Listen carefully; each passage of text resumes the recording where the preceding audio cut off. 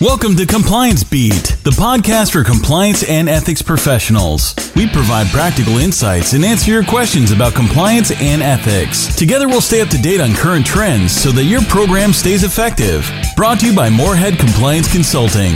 Here's your host, Eric Moorhead. This time I want to talk about three essential components of a compliance program assessment. As you know, in the sentencing guidelines and in the guidance most recently updated here in May of 2019 from our friends at the Department of Justice, there is a strong component that talks about the importance of having a periodic review of your compliance program. And a question often comes up, I guess the threshold question is, should that be a program review that is done internally versus externally? I've talked about this before.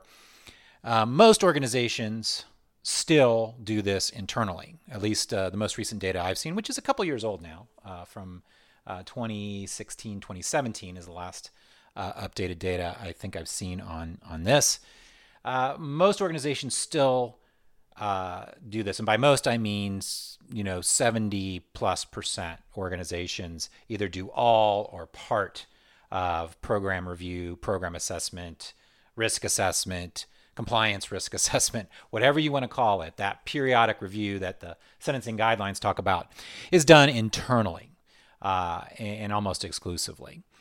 So I guess as a threshold question, do you bring in outside counsel to do that? Well, I think there are two reasons why you might want to do that.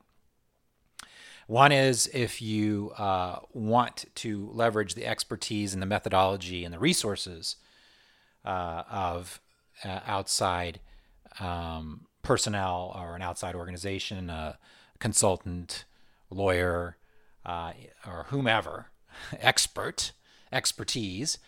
That's one reason. The second is just timing and project management. Like many things, most of the clients I work with, the reason why they're hiring me isn't because they couldn't write their own code of conduct or couldn't do their own program assessment or couldn't undertake their own survey. It's because they just don't have the time or the project management resources to get it done in the time that they need to get it done. So I think that's the threshold.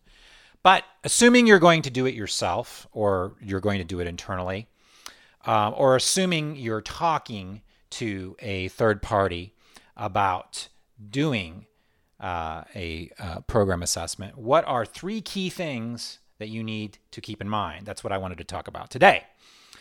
Those three things I think are essential to any program assessment, program review, whatever you want to call it. I think they all have to be there. If they're not, I think you're getting a program review, periodic review of your program that is not really going to meet your expectations or certainly not meet the standards that are expected.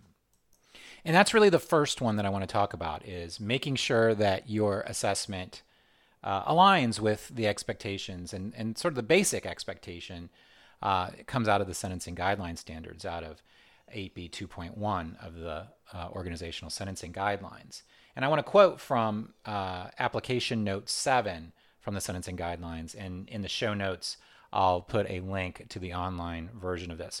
I think I've mentioned before that it's important to read the application notes of not only 8B 2.1, but the other parts of the sentencing guidelines that apply to compliance. And that's not the only one, by the way. There's a couple other places in Chapter 8 of the sentencing guidelines that talks about effective compliance programs. So looking at application note 7, which describes this process, it says, assess periodically the risk that criminal conduct will occur, including assessing the following. And remember, sentencing guidelines, we talked about this before when I've talked about the guidelines. The sentencing guidelines focus on criminal conduct. That's just the nature of the sentencing guidelines. But as I read the rest of this, when I say criminal conduct, think in your mind misconduct. Because remember, the sentencing guidelines are the floor. They're the bare minimum that an effective compliance program ought to have in place. So criminal conduct is the focus for the sentencing guidelines because that's what they apply to. They apply to criminal conduct. But when we talk about these standards, you really ought to think about it. Best practice to think about it is in a broader context of just misconduct. So you assess periodically the risk that criminal conduct will occur, including assessing the nature and seriousness of that conduct, the likelihood that that conduct may occur because of the nature of the organization's business. So looking at your organization's profile, your kind of commercial risk, can also help you figure out your compliance risk. If there's a substantial risk that certain types of criminal conduct may occur, the organization should take reasonable steps to prevent and detect that type of conduct. The rest of sub 2 of this application note really specifically addresses antitrust or competition law. Then I'm just going to read a little bit from sub 3, the last thing I'm going to read here. The prior history of the organization should also be considered. The prior history of an organization may indicate types of conduct that it shall take actions to prevent and detect. Now, what does this all mean?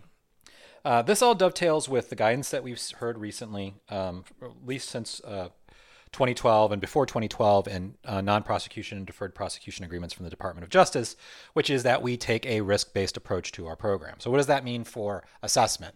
That means that, number one, there needs to be some assessment of risk. Even if you don't call it a risk assessment, it may not technically be a risk assessment by some definitions. And I've even done a presentation on this before, I think at the SCCE, is to discuss, what it really is a risk assessment when you're talking about compliance. I wouldn't worry about definitions. I wouldn't worry about what you call this thing that you're doing, but the component of it needs to be assessing risk, assessing the compliance risk that your organization faces. That's number one. And that assessment of risk may be something as simple, and I've talked about this before, maybe something as simple as gathering the top, 100 managers in your organization together, or surveying the top 100 managers in your organization and figuring out what their perceptions are. Talking to operational management throughout your organization so that you have a strong picture of the risks that your organization is facing. If you don't know the risks you're facing, then how can you possibly assess your program? It's not possible. So number one is some sort of risk assessment. And that might have been something that has been conducted in part or totally by the enterprise risk processes in your organization, or internal audit, or some sort of other risk review or audit review. There might be components that you can draw on from other work that's been done. Certainly, that's part of it. But you need to have something in an assessment that looks at the risks that you face as an organization, and looks at your industry, and tries to make some connection between the risks that are faced, the controls and the program that you have in place, and the relative effectiveness or non-effectiveness of those controls. So that's number one. To do number one, and to also, I think, effectively review not only the program itself, but the perception of your program and the perception of ethical culture in your organization. Because remember, we're assessing compliance and ethics here. Compliance and ethics are covered by the sentencing guideline standards. Compliance and ethics are covered by the various guidance from DOJ and other regulatory authorities. So how do you measure that in an assessment? Well, you do that through data. You do that through surveys. You do that through focus groups. You do that through interviews. You do that through getting feedback from the organization. That needs to be a component of an assessment.